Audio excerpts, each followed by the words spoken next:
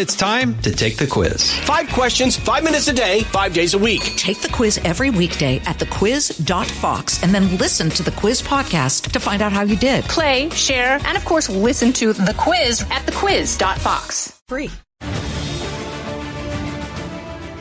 Fox News Sunday is live in New Hampshire just 2 days before the first in the nation primary. I'm Shannon Bream. The GOP candidates are making their last pitches to voters.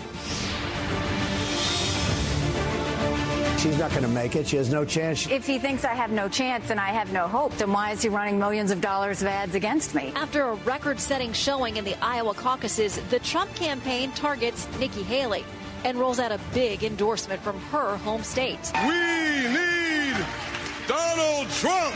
While Ron DeSantis shifts his focus away from his poor polling in New Hampshire. There's a lot of real estate between now and the South Carolina primary in terms of political time. Ahead of the vote, we'll bring in key surrogates for all 3 campaigns. South Carolina Congressman Ralph Norman for Nikki Haley, Kentucky Congressman Thomas Massie for Ron DeSantis, and Ohio Senator J.D. Vance for Donald Trump.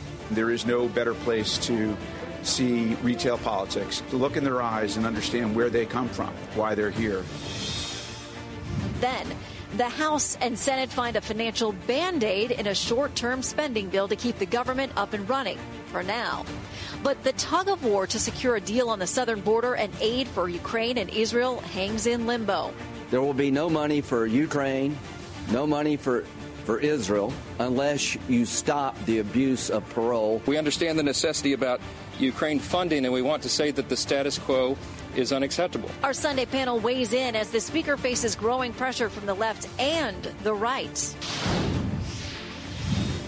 Plus, Biden not on the ballot in the Granite State. We'll go behind the effort to get him votes anyway.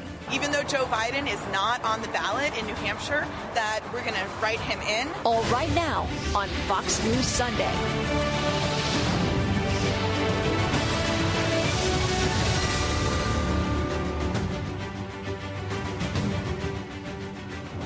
And hello from Bedford for a special New Hampshire primary edition of Fox News Sunday.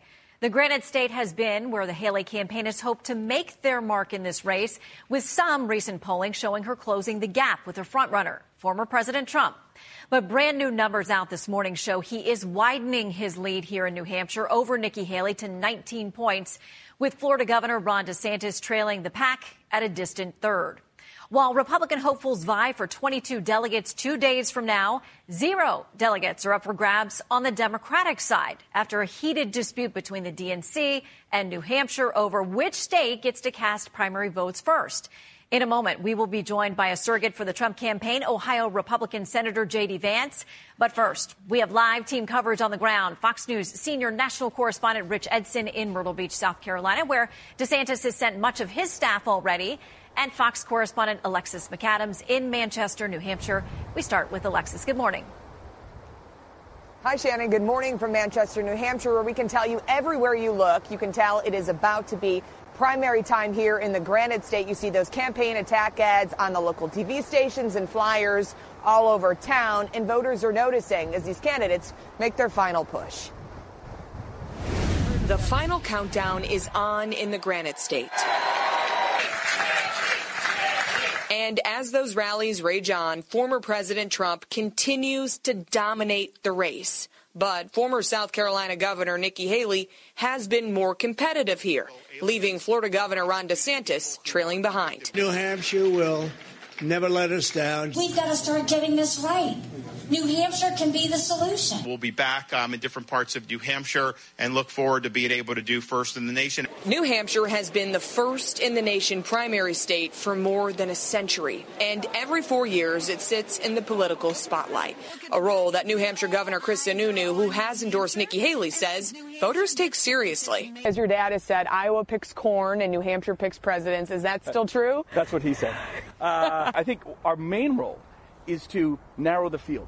But Trump is watching those polls closely. The former president working to maintain momentum, adding another endorsement, this one from South Carolina Senator Tim Scott, and still slamming his competition. Nikki Haley will never secure the border or stop the fentanyl that is killing thousands and thousands of New Hampshire citizens. What do you think's going on? It's what he does. This is what he does when he feels insecure. This is what he does when he feels threatened. I worked with him. I know exactly how he is. The ongoing fight for those undeclared voters has been a major focus. Registered Democrats cannot vote in the Republican primary and vice versa, but undeclared voters can. At nearly 350,000, they make up the largest voting bloc in the state. But no matter what their party, they care about the same issues. Immigration. Illegals coming across the border. I think the economy right now with the interest rates that went up. Gun rights, immigration, and foreign policy. And officials say, Shannon, they expect record voter turnout in New Hampshire on Tuesday. Shannon. All right, Alexis McAdams live here in New Hampshire. Thank you very much. So Ron DeSantis is currently more than 800 miles away in South Carolina, trying to boost his primary chances in Nikki Haley's home state. Fox correspondent Rich Edson joins us live from Myrtle Beach, South Carolina. Hello, Rich. Hello, Shannon. Well, the primary here is nearly 5 weeks away. Governor DeSantis says he is returning today to New Hampshire. And with that travel, the campaign says he's canceled a handful of television interviews. They say he'll reschedule them. The Trump campaign maintains those canceled appearances show the end is near for the DeSantis campaign. When I got off the plane, I didn't know whether I was in South Carolina or New Hampshire because it was 30 degrees. Florida Governor Ron DeSantis' campaign says they're wasting no time taking the fight to former Governor Nikki Haley's home state. DeSantis opened his swing through South Carolina fielding questions from voters in Myrtle Beach, promising to declare an emergency at the border and slash the size of the federal government. A campaign aide says the pressure is on Haley to win her home state, and if not, to get out of the race. I think pretty clearly there's just too many conservative voters here for someone like Nikki Haley to win the state. I think that's obvious. Haley has maintained this is already a two-candidate race between her and the frontrunner, former President Trump. To this trip, a Haley spokesperson says that South Carolina is a great state, and they hope DeSantis' team enjoys their vacation time here. He's been invisible in New Hampshire. He's been invisible in South Carolina. He's closer to zero than he is to me in either one of those states. But that's his choice if that's what he wants to do. The DeSantis campaign denied it's skipping New Hampshire, pointing out the governor was there Friday and says he'll return ahead of this week's primary after investing millions in months in Iowa and finishing a distant second. And just ahead of Haley, an aide tells Fox the DeSantis campaign is moving the majority of its staff here to South Carolina, a state where Trump has polled well, as he's done across the country. In endorsing Trump, Senator Tim Scott joins fellow senator from South Carolina, Lindsey Graham, and the state's governor, Henry McMaster. DeSantis has no events listed today for South Carolina. He has a campaign event tonight in Manchester, New Hampshire. Shannon? All right, Rich Edson reporting in South Carolina. Thank you, Rich. So here in New Hampshire, I've been talking to voters as they get ready to head to the polls on Tuesday. These are savvy consumers. They've heard from the contenders, many of them multiple times. You're going to hear from these voters throughout the show today. Here's one of our first chats. Okay, Lois, what I find so interesting is that you went to the Trump event, you waited outside in the freezing cold and the snow. You're here at a DeSantis event, but you're voting for someone else? Yes, I voted for Nikki. What was the difference with her that she won you over? No baggage. Joining us now is the surrogate for the Trump campaign, Ohio Senator J.D. Vance. Senator, welcome back to Fox News Sunday. You heard what Lois told me there. She said there's no baggage with Nikki Haley. That's something I've heard again and again from people here who are opting not to choose President Trump as their primary choice in New Hampshire. What's your argument to them about what Nikki Haley continues to say from the campaign trail is a choice for chaos? Well, first of all, Shannon, I think Trump is way out ahead in New Hampshire, but also nationally. That's very important to remember. But I guess my response to that voter would be Nikki does have baggage. She just hasn't faced the onslaught of years of media attacks, of super PAC attacks that Donald Trump has faced. And frankly, the fact that Trump is still standing and still leading in the polls against Joe Biden suggests he has real political resilience. I know a lot of people who are choosing Nikki Haley think she's the low baggage candidate. In reality, she's the candidate the Democrats haven't teed off on, but they will tee off on her if she's the nominee. She won't be, but if she is, she will face exactly what Donald Trump has faced for the past 6 years, and I don't think she'll survive it. I certainly don't think she'll win the presidency through it. That's why we need to elect a guy who's shown some resilience. That's why we need to nominate Donald Trump. Well, we'll see what voters decide here. So let's break this down a little bit more, because others I talked to follow this argument about how Nikki Haley does head-to-head against President Biden. Here she is making that point in one of her routine points now in campaign stump speeches. It's going to be a nail-biter of an election. We're going to end up holding our breath again. I'm in every one of those same general election polls, and I beat Biden by 17 points. It's something that's resonating with people here. Here are a couple of voters I talked to who made that point as well. Tom and Linda, okay, have you made a decision? Are you here to get more information? Where are you guys at? I think here to get more information, but I'm sort of leaning towards Nikki. Okay, why? I think she's got the best chance to beat Joe Biden. Okay, you've seen the polls. Not all of them are the wide range that Nikki Haley cited there at 17 points. Most of them are closer, but she is in all of those head-to-head polls involving the GOP, the one who seems to do best against the president. So what do you tell those voters who say that's why they're choosing her? Well, first of all, Shannon, I actually saw a Rasmussen poll just yesterday that suggested that Donald Trump did much better against Joe Biden than Nikki Haley does. So I don't think that's true of anything close to the majority of the polls. But again, I go back to something I said a little bit earlier. Nikki Haley has not faced the Democrat and media machine for 6 years. And we have to ask ourselves not what the polls will say today, but what do the polls say when Democrats run ads saying that Nikki Haley wants to slash your Social Security so that she can send more money to foreign countries? That is exactly what they're going to do, because that is, in fact, what Nikki Haley says she wants to do out on the campaign trail. We have to remember negative ads and the messaging behind them, Shannon, if I can just finish, they really do make an impact. And we have to ask ourselves, who's the most resilient candidate in the face of the Democratic machine? I don't know how anybody can look at the last 6 years and say that's anybody but Donald Trump. Well, to be fair, I don't think on the campaign trail she's telling people that she's going to cut Social Security to send money to other countries. But, and we've pressed her on this, she does talk about potentially raising the retirement age for people now in their 20s entering the system. So definitely talking about changes to entitlement. And her foreign policy certainly breaks with the former president as well. We'll talk a little bit more about that. In the meantime, Governor DeSantis is out there saying there's a reason that people want President Trump to win, and he thinks it's to benefit the other side. Here's his take. They are invested in a Trump nomination because they want the election to be about the legal issues, the criminal cases, all these things. The liberal media likes it because they know that'll help the Democrats. So polls do show that the president would lose some support from folks who say now that he would be their choice if he is convicted, innocent until proven guilty. We got a long way to go on that road. But with that in mind, do you tell GOP voters this is a gamble that you're going to have to take? How do you convince them it's worth it? Well, Shannon, I'm sorry. I just don't think that Ron's point passes the smell test there. They're trying to do everything that they can to remove him from the ballot.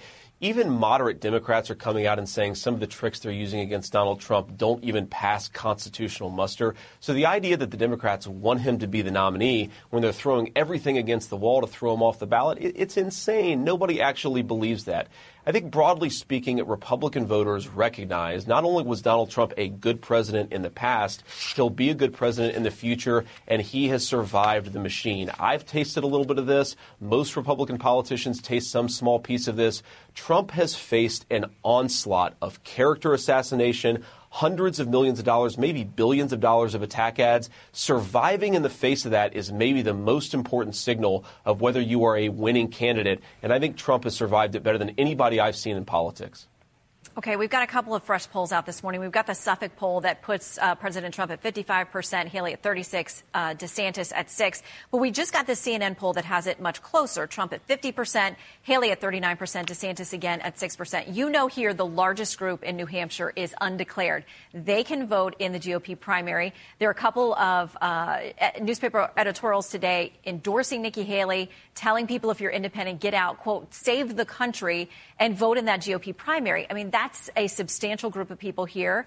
How concerned are you about them showing up and not choosing President Trump on Tuesday?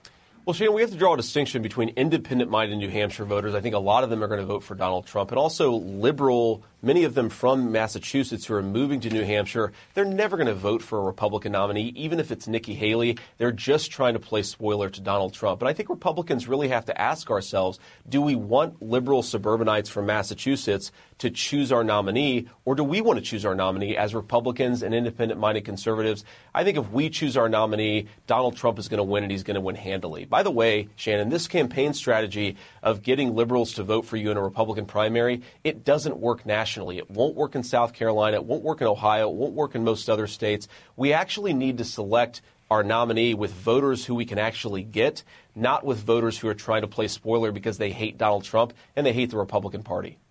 Well, and Nikki Haley has said she does welcome the support of Democrats and independents, that we should have a big tent party, she argues, as Republicans. Does the president not agree?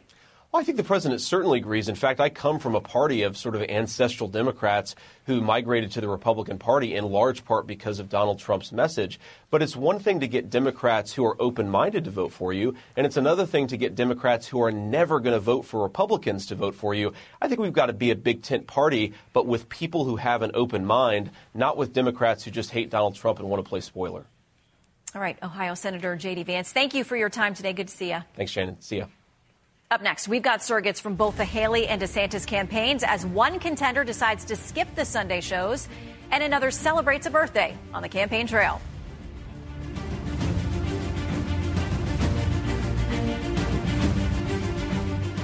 Fox News Sunday is brought to you by Pacific Life. Over 150 years of strength and stability. Imagine your future with confidence. I'm Guy Benson. Join me weekdays at 3 p.m. Eastern as we break down the biggest stories of the day with some of the biggest newsmakers and guests. Listen live on the Fox News app or get the free podcast at GuyBensonShow.com.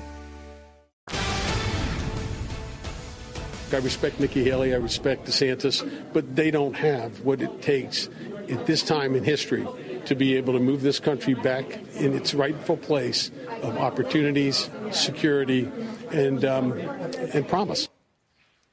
That was one of the Trump supporters I spoke to here in New Hampshire. He told me he does like the other candidates, but he doesn't think they're equipped to handle our current challenges in the same way the former president is. We are joined now by surrogates for those two Republican campaigns, South Carolina Republican Congressman Ralph Norman representing the Haley campaign, and Kentucky Republican Congressman Thomas Massie representing the DeSantis campaign. We begin with Congressman Norman. Welcome. Good to see you this morning. Glad to be with you, Shannon. Okay, let's start with the two polls fresh out this morning. The Suffolk poll has got President Trump at 55%, Nikki Haley back by 19 points. We've got the CNN poll, which has this closer, but still Nikki Haley back by double digits in 11 percentage points. How does she change the conversation with 48 hours left to go here in New Hampshire? Well, you know, the polls are one thing, Shannon, but what Nikki has done when she announced this February is basically showcase her vision for the country. She showcased her talent, and she's the only candidate that's gone up in the polls. She has not gone down. And she's attracting the crowds because people like what they hear. And, Shannon, she has got the it factor. She attracts voters from all different sides because they like her, and they like what she's saying and her optimism. And so, you know, what she will do in the remaining days in New Hampshire and what she'll do in South Carolina is continue what she's been doing, which is telling American people what her vision is, and she'll deliver on it. Congressman, you heard what Senator Vance had to say, that she's trying to attract liberal voters and people who don't really care about GOP or conservative ideals, and it's not going to be a winning strategy in the general election were she to make it there. What do you make of his comments? Well, I mean, Senator Vance knows when you go in front of an audience, you don't ask, are you Democrat, are you Republican? No, you make the case for why they should vote for you. And that's what Nikki does. And he knows that. But Nikki gives people a reason to vote for her. And that's what's so attractive about her. And that's why she's gaining. And, you know, people like what they see. And that's, again, the polls show that. And she'll do very well in New Hampshire. She'll do very well in South Carolina. So you were once a supporter of President Trump, so much so that you voted against certifying some of the Electoral College votes on January 6th. At what point and for what reason did you pivot away to now supporting one of his biggest rivals? A couple of things. And I called President Trump. His policies were great. What he did was great for the country, particularly with what Biden is doing now. But it's time for a change, Shannon. I think the youth, Nikki just turned 52. She's 25 years younger than Donald Trump. I'm sorry. When you have a president like the pressures they're going to be facing, when you see what they're going to have to do to attract new talent into the Congress and the Senate, you've got to go to work doing that. Nikki will do that. And the other big thing that people need to know, Donald Trump can only give you 4 years. That's like a football team can only play half of the game. It's going to take 8 years to get this country straight. But Nikki's youth and the fact that she can give 8 years, and I would also make the argument it's really 3 years because the last year of a term is political, like you're seeing now. And President Trump is going to be tied up in legal fights, and we need somebody that can come in and work. And the criticism that he has of her, the only reason he's doing that is because she's gaining in the polls, and he knows she is a serious threat. And it's a two-person race now. Let's talk about one of those critiques, because he says if you elect her president, you're going to have 8 years potentially of war. Here's what he said the other night about her foreign policy. Nikki Haley is backed by the deep state and the military-industrial complex. She's never seen a war she doesn't like. He called her a globalist. What's your response? Then why did he pick her for ambassador to the United Nations? That's one of the greatest picks he made. If she was that, then why did he praise her for her toughness, for the way she dealt with in Israel, with the Capitol? No, that's just political talk, and Donald Trump knows that. And the same thing, he got her confused yesterday with Nancy Pelosi on the January 6th with the National Guard. And I would say 25 years ago he wouldn't have made that mistake, but he kept saying Nikki Haley did this, with the National Guard. He was talking about Nancy Pelosi, and that's another example of he wouldn't have made that mistake if he was younger. But Congressman, let me ask you before you go, why are you one of the only elected officials in South Carolina who's backing her, and why isn't she doing better in the polls there? Well, I went with Nikki because I work with her. She and I came in the legislature in 2005 at the same time. I see what she can do, Shannon. She's a tireless worker. And I know what she'll do for the country. And the fact that she's the polls, she's the only one that's gone up. And I think she'll continue to go up. That's why they're criticizing her like they are. And so I don't make I don't have any problem with that. I like where we are. I like the fact that what she's doing. And I'll be with her in South Carolina as I was in Iowa and wherever she needs us. All right, Congressman Ralph Norman, thank you for your time this morning. My pleasure. Joining us now, Congressman Thomas Massie. He is surrogate for the DeSantis campaign. Good to see you again, Congressman. Both the polls out this morning are pretty dire for your candidate. Both the Suffolk poll and CNN poll have Governor DeSantis at just 6%. There's a lot of talk this morning about why he canceled appearances on Sunday shows. Is it because he doesn't want to talk about these numbers? Well, we never had high expectations for New Hampshire anyway. And Nikki's exploiting, a quirk of their primary, which is that undeclareds, i.e. Democrats, can vote in a Republican primary. I'll be going to New Hampshire later today, but the real fight, I think, is in South Carolina. And that's where Nikki Haley, I think, stumbles. She's going to miss expectations and not even win her own state. So let's talk about Governor DeSantis and the fact that he has tried to make his pitch in Iowa, New Hampshire, South Carolina, everywhere he's been, in that he is a governor, he says, who gets things done. You asked me to do something. I have a success rate. Here's my legislative record. And he's contrasted that against both Governor Haley and also President Trump, saying there were a number of things that he promised that he didn't get done. Why do you think that isn't resonating better with voters? Is it a choice of policy versus personality? Why isn't that landing with voters? Well, let me talk about that difference and talk about why it might not be resonating. First of all, the main thing I hear from people back home is they're mad that nobody's held accountable in Washington, D.C. Well, I think we need to hold Trump accountable. He didn't build the wall. He didn't get Mexico to pay for it. He ran up $7.8 trillion of debt. He fumbled the repeal of Obamacare. There's so many missed promises. He gave a commendation, an award to Dr. Fauci after he shut down our country and hasn't held anybody at the FDA or the CDC responsible. So, let's hold that guy accountable. Contrast that with Ron DeSantis. He reduced the debt in Florida 25%. He fired the Soros DAs. He got all the wokeness out of their schools and their universities, and he banned China from buying land there. So he's got a great contrast. They don't want to talk about it. They won't debate him now, neither Nikki Haley nor the president, because his record is so stellar, and neither of them have much to run on. Why isn't it resonating? I would say people have rallied to Trump's defense because he's been indicted 4 times. And, I feel compelled to rally to his defense because that's an attack on all of us. But here's the problem. This summer, they're going to be litigating these cases in the court, and these indictments are going to ripen into convictions. And we're going to be talking about the finer points of whether you can pay a porn star with your campaign money or whether you should write it off as a business expense. I mean, the lawsuit itself is ridiculous, but the underlying facts aren't disputed. And I think people are going to kind of recoil from that when all that stuff starts coming out this summer. And the polls that show him beating Biden, those are going to switch very quickly. Well, a lot of folks I talk to here who are Trump supporters saying he's their choice for Tuesday here in New Hampshire say all of those cases against him only made them double down in their support. We'll see if that continues as these do progress. You are one of very few people in Congress who's actually campaigning for someone who is not President Trump. You have said, quote, it's a political risk. How much do you think all of those congressional endorsements, in the neighborhood of about 140 at this point, are about a fear of President Trump versus love his policies, love him, thinks he's the best candidate? What kind of price do you think you might pay if he wins? Well, I've got the Trump antibodies. He came at me for opposing the CARES Act. I was the only congressman who did.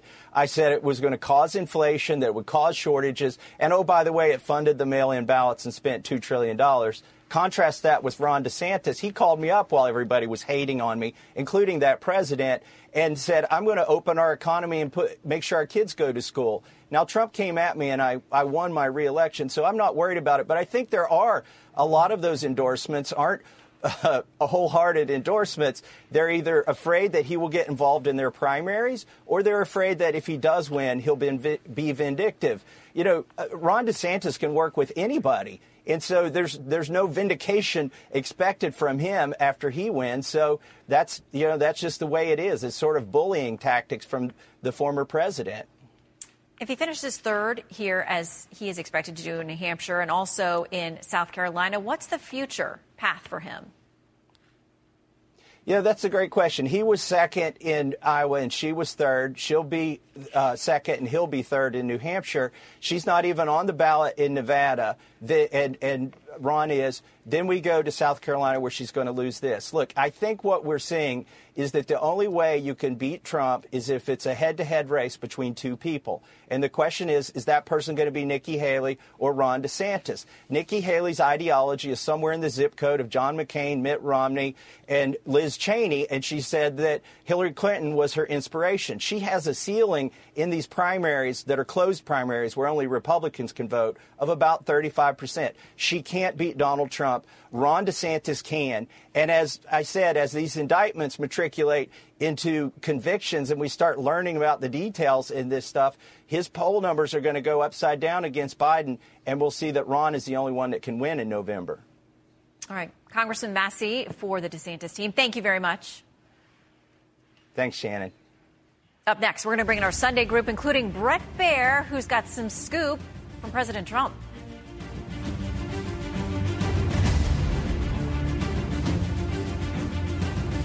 Here's to getting better with age.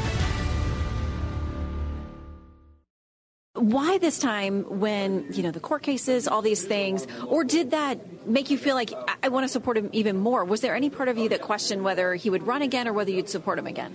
it made me more passionate to support him, as I felt that there was a lot of political motivation in trying to get him out of the Washington, D.C. political arena. I don't like Trump. I think he's too brash. And Biden, he is too old. So there's nobody else coming up to the plate like Haley is. In Florida, we love our governor, and we think that he'd be a great president. We just love his ideals. We love his conservatism. We love his faith. We love his family.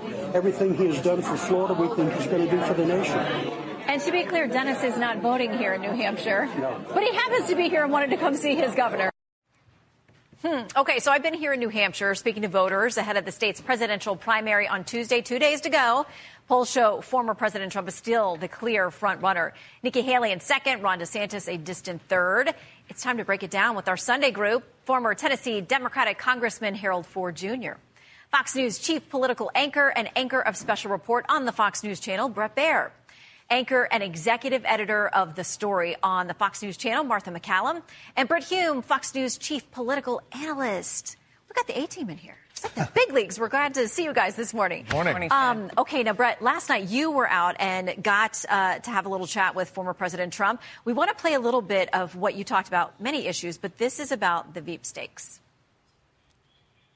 You said in our town hall that you had an idea, or you might have already decided about your VP pick. When do you think you're going to make that? Well, it's never really had that much of an effect on an election, which is an amazing thing. Both election and primary, it's never really had much of an effect. I may or may not release something over the next couple of months. There's no rush to that. It won't have any impact at all. The person that I think I like is a very good person, pretty standard. I think people won't be that surprised. But I would say there's probably a 25% chance it would be that person. Is Senator Tim Scott on the list now? No, he's a great guy. You know, he endorsed me. There's an example. Nikki comes from South Carolina. Tim Scott is from South Carolina. But if you look, the governor, great governor, another senator, Lindsey, we happen to like Lindsey. But Henry McMaster knows her very well. He endorsed me. It's very hard for a governor to endorse somebody when you have, Henry McMaster was the lieutenant governor under her, and he endorsed me. Almost everybody in South Carolina has endorsed me. What does that tell you? So you ask about the vice presidential, and then we get into the critique of one of the current rivals. Yeah, we went through a lot of things actually in this interview, and we'll be putting out a lot today. But in that VP thing, he did say in our town hall that he had come to a conclusion. He knew who it was, and maybe at some later point he'd tell us who it was. That, he said, there's a 25% chance, but that's a good person who he's thinking about. I think his thought process overall, Shannon, was that he feels like he's in a good place. This rally here was really well attended, was really packed. He likes that, thinks it's a poll in and of itself. And at the end of that rally, he brought out all of these South Carolina figures to say the next stop is going to be even bigger. So you got that. And I would agree, the events I've gone to here that have been Trump-focused events, even when he's not there, he's got a surrogate there, they're a packed house. So that is a measure of how people are feeling here on the ground. You guys talked about cognitive ability. You talked about the legal fights, all kinds of things. And Martha, one of the things I asked these Trump voters about, these legal fights, you heard the lady there who was like, oh, no, it's made me double down even more on supporting him. They see it as, his team has always seen it as a plus, not a minus. Well, I think that soundbite's extraordinary, and I think it encapsulates a lot of what we hear from these Trump voters. They feel that they have a need to be there for him, right? They're saying, he's being attacked, so more than ever we need to be there for him. And I would also just point out that in early 2023, Ron DeSantis was polling in first place in New Hampshire. Okay.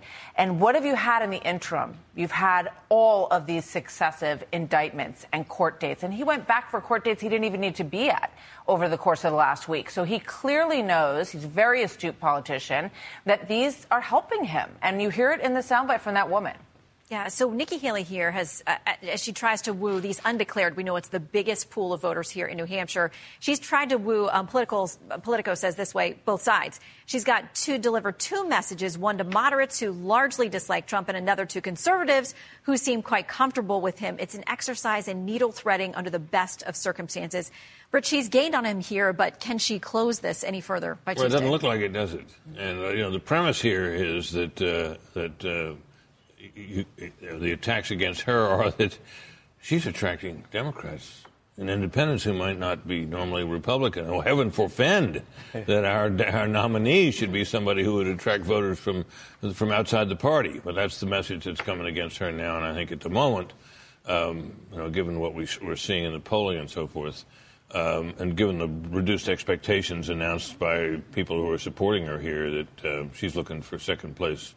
And she hopes it'll be close, but it doesn't look that way. Well, Harold, on the other side of the ticket, President Biden's not even on the ballot here. There's been a lot of fighting. We're going to explain that a little bit later in the show about what will happen with the DNC. But he's got folks here saying it could be very embarrassing to come out of this Tuesday with a headline that he lost the first Democratic contest, though it is unsanctioned.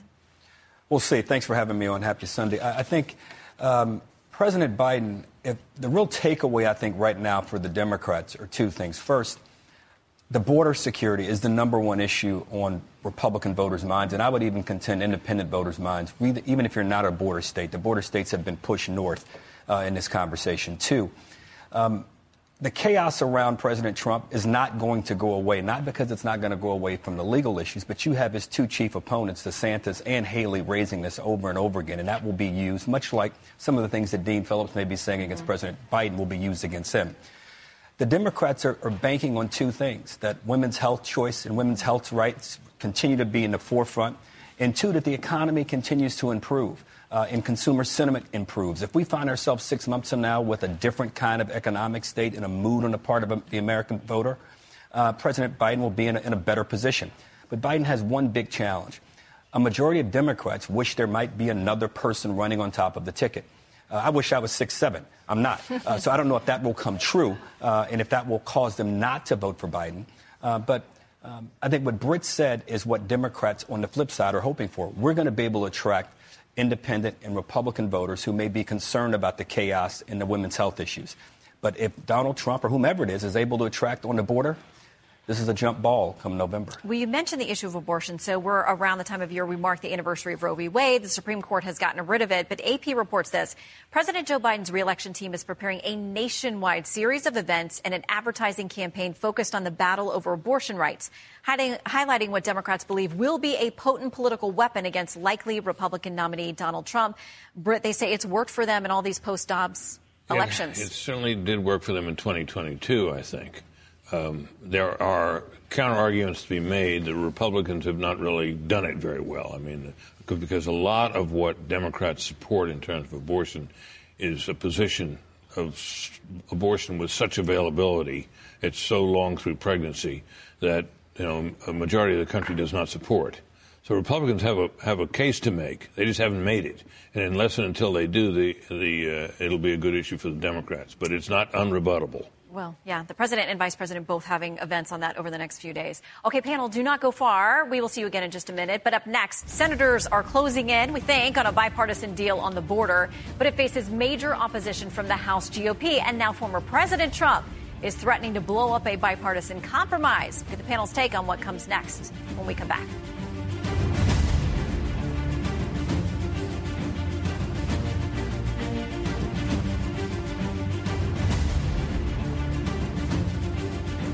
My health was good. Could you turn that microphone off, please? For me, if you, I am paying for this microphone.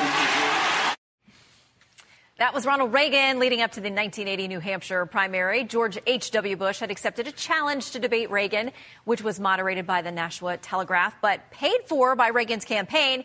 In an attempt to take control of the event, the debate moderator asked for Reagan's mic to be cut, leading the future president to utter a line that went down in history. We turn back now to the panel. So along with what's happening on the campaign trail, there are a lot of shenanigans in Washington as well. They're fighting over the Senate border deal. We don't know the contours. We think we have some idea of it coming together, but we're told it's dead on arrival in the House. And now potentially that the speakership of Mike Johnson is almost done. House GOP is the headline from Politico today, already considering a future without Johnson. So, Martha, can Washington get its act together? Yeah, good question. Mike Johnson finds himself in very much the same position that Kevin McCarthy was in. He gets in there. He sees the reality of it. He knows how slim the margin is in terms of what he can get across the finish line. But, you know, the issue that I think has become so compelling in this whole election environment and in Washington is immigration. I mean, when you have people in urban centers across the country, heavily blue areas who are very upset about what's going on with immigration, they want more than just a deal that appears to basically throw some more money at the problem and continue to support Ukraine. So I think it's become very troublesome. I mean, I look at the morning show host Charlemagne the God, who is saying that working class people are very upset over this migrant crisis. The tenor on this issue has changed dramatically, and I think it's put Johnson in a very tough position. Yeah, and you noted this has moved north, because I hear about it from voters all over the place here in New Hampshire. They are very worried about the border. Even though they're much closer to the north than the south, they are worried about what's happening down south. You've got Congressman Dan Crenshaw talking about how there's this accusation that some Republicans are not going to let this go because they think it's a good issue for them and they don't want to give a win to President Biden. He's quoted as saying, how many hundreds of thousands of illegals would you allow in the country just because it might help your chances of the election? He says he ran on getting the border secure, Brett, and that if you're not working toward that end, you're a traitor. Yeah, and it's a tough issue. I think there are a lot of people that want to solve it, but there aren't the votes to solve it. With that slim majority in the House, they want H.R. 2, which is the immigration bill that they passed. They would like that, not some watered down, what they call watered down, Senate compromise. We haven't even seen the language of the Senate compromise as of yet. It is a powerful issue. I thought it was a powerful issue prior to 2022. Abortion and threat to democracy turned out to be a bigger issue than we thought it would be. I think, to Martha's point, this has bubbled up to the top, not just for border states, but all over the country. And Democrats, to Harold's point earlier, are feeling the back end of some of these discussions. The White House does not have a good answer on these things. Yeah, and Harold, you've got Democrats begging and calling out this administration publicly, and that's a very difficult optic for this White House. At the same time, polls show, from ours to everybody else out there polling this, that the president is a disaster on the border. If there's a deal to be had, I served in Congress, it seems like 100 years ago now, but it was only 20 years ago. We used to like to try to get the country to higher ground. And if you have an opportunity to pass new policies that are going to put more dollars at the border, reform the asylum process, put more law enforcement there, why wouldn't you do it? And for President Trump, it confounds me a bit. He's out talking about border security and immigration, but is encouraging Republicans to blow up the compromise. Dan Crenshaw had it just right. I don't agree with Dan Crenshaw on a whole bunch of stuff, but he's exactly right. How many more illegals do you want to come in if you believe you're going to advantage the other party by passing policy? So you're telling me we won't arrest criminals because it's going to help Democratic mayors? You're telling me we won't put people in jail because you're going to help a Democrat run for Congress or the Senate? That's nonsense. If they get a good deal, they should pass it. Brett, you've been watching for decades as it's not gotten fixed in Washington. This controversy with the Speaker's job on the line, supposedly, is a wonderful example of why the Republican Party is sometimes referred to as the stupid party. Because what we have here is a tiny little majority. You can barely do anything. You only control one house. The other party has the Senate and the White House, more importantly. There's very severe limits on what you can ever hope to do. Here's a chance to do something, right? And these guys who want the whole enchilada, everything, they're all their wish list on the border, which maybe if they had a full majority in the White House, they could do. But you can't do it this way. And if you decapitate your leadership yet again after all this, I mean, that really is a definition of politically stupid. Well, I can't imagine watching them go through more candidates, more rounds of voting, weeks and weeks of not having a speaker. So we'll see if the threats materialize. In the meantime, so the president is struggling on the border. He's also struggling on foreign policy. One of the most recent polls on this has him way upside down. Quinnipiac on how he's doing. Approve 35%, disapprove 59%. And Brett, this comes at the same time that people are now asking questions about how he's handling Israel. Is there now daylight, more of it, between him and the prime minister? I think that that's a really big question. I think how the White House has handled Israel has actually split Democrats in a number of different constituencies. And if you look around the world at the hot spots that are happening, it is only increasing. It is getting more chaotic. So as the White House campaigns against former President Trump about chaos, you look around the world and the Trump campaign says, remember the world under President Trump. That's their pitch. It wasn't as chaotic. I think there's a number of fronts where the White House is on the back end of some tough decisions here. Well, and even Democrats will have to acknowledge the Abraham Accords, something that was really critical in the Middle East. So we know that this president, though, hadn't talked to Netanyahu, we think, for about a month. AP saying this: the leaders' relationship has increasingly shown signs of strain as Netanyahu has repeatedly rebuffed Biden's calls for Palestinian sovereignty, gumming up what the U.S. president believes is the key to unlocking a durable peace in the Middle East. The oft-cited elusive two-state solution, which, Martha, this week the prime minister said not going to happen. Not going to happen. He said the security of Israel won't allow for a two-state solution at this point. We know there have been some frosty conversations, the ones that have happened between the White House and Netanyahu. One of them ending with this conversation is over, apparently, on the part of President Biden. I think, the president has not, and it's not the first time this has happened, articulated where he stands on this issue in a way that is helping Americans and his voters, Democrat voters, independent voters, understand where he stands on this. The other thing is that, for some kind of solution to happen, you need to have the support of the Arab countries and leadership from the Arab countries to help see that happen. And so far, we're not seeing President Biden's push for that in a way that people can get behind and see him as a leader on this issue. Panel, thank you very much. Good to see all of you. We'll see you next Sunday. Up next, President Biden is in danger of losing his party's primary here on Tuesday. We're going to explain why the incumbent's in trouble and what his allies are doing to try to save him. Up next.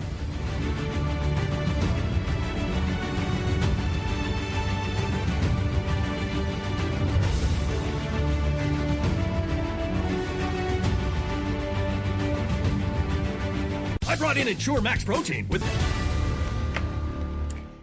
Okay, though most of the focus is on the GOP primary here in New Hampshire, there's a compelling story brewing on the other side of the aisle, that the incumbent, President Joe Biden, may not win his party's primary Tuesday night. But here's the backstory on why. I'm writing in Joe Biden.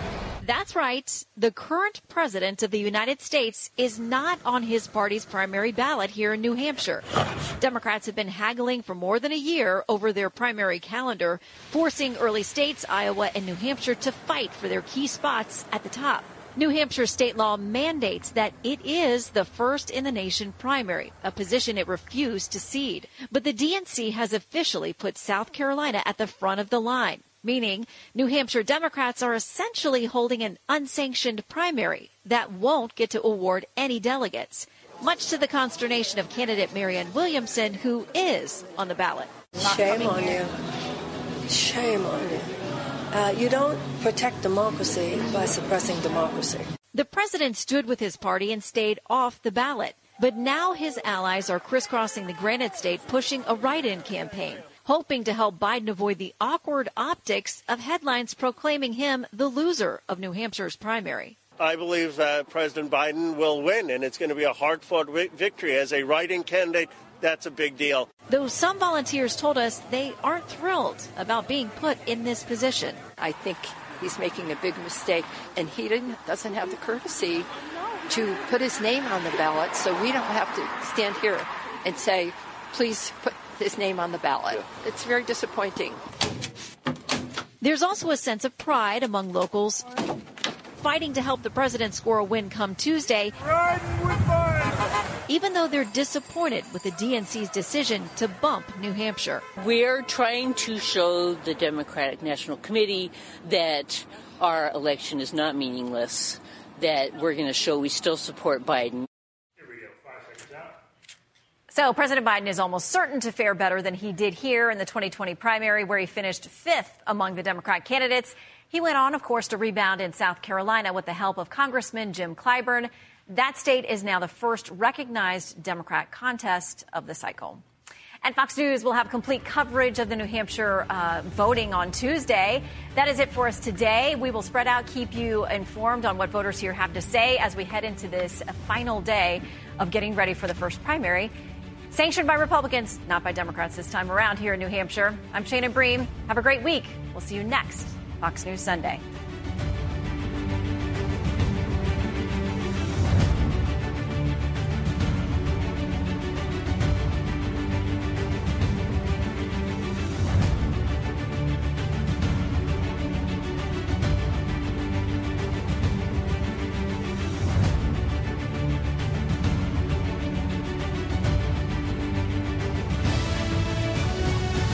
From the Fox News Podcasts Network. In these ever-changing times, you can rely on Fox News for hourly updates for the very latest news and information on your time. Listen and download now at foxnewspodcast.com or wherever you get your favorite podcasts.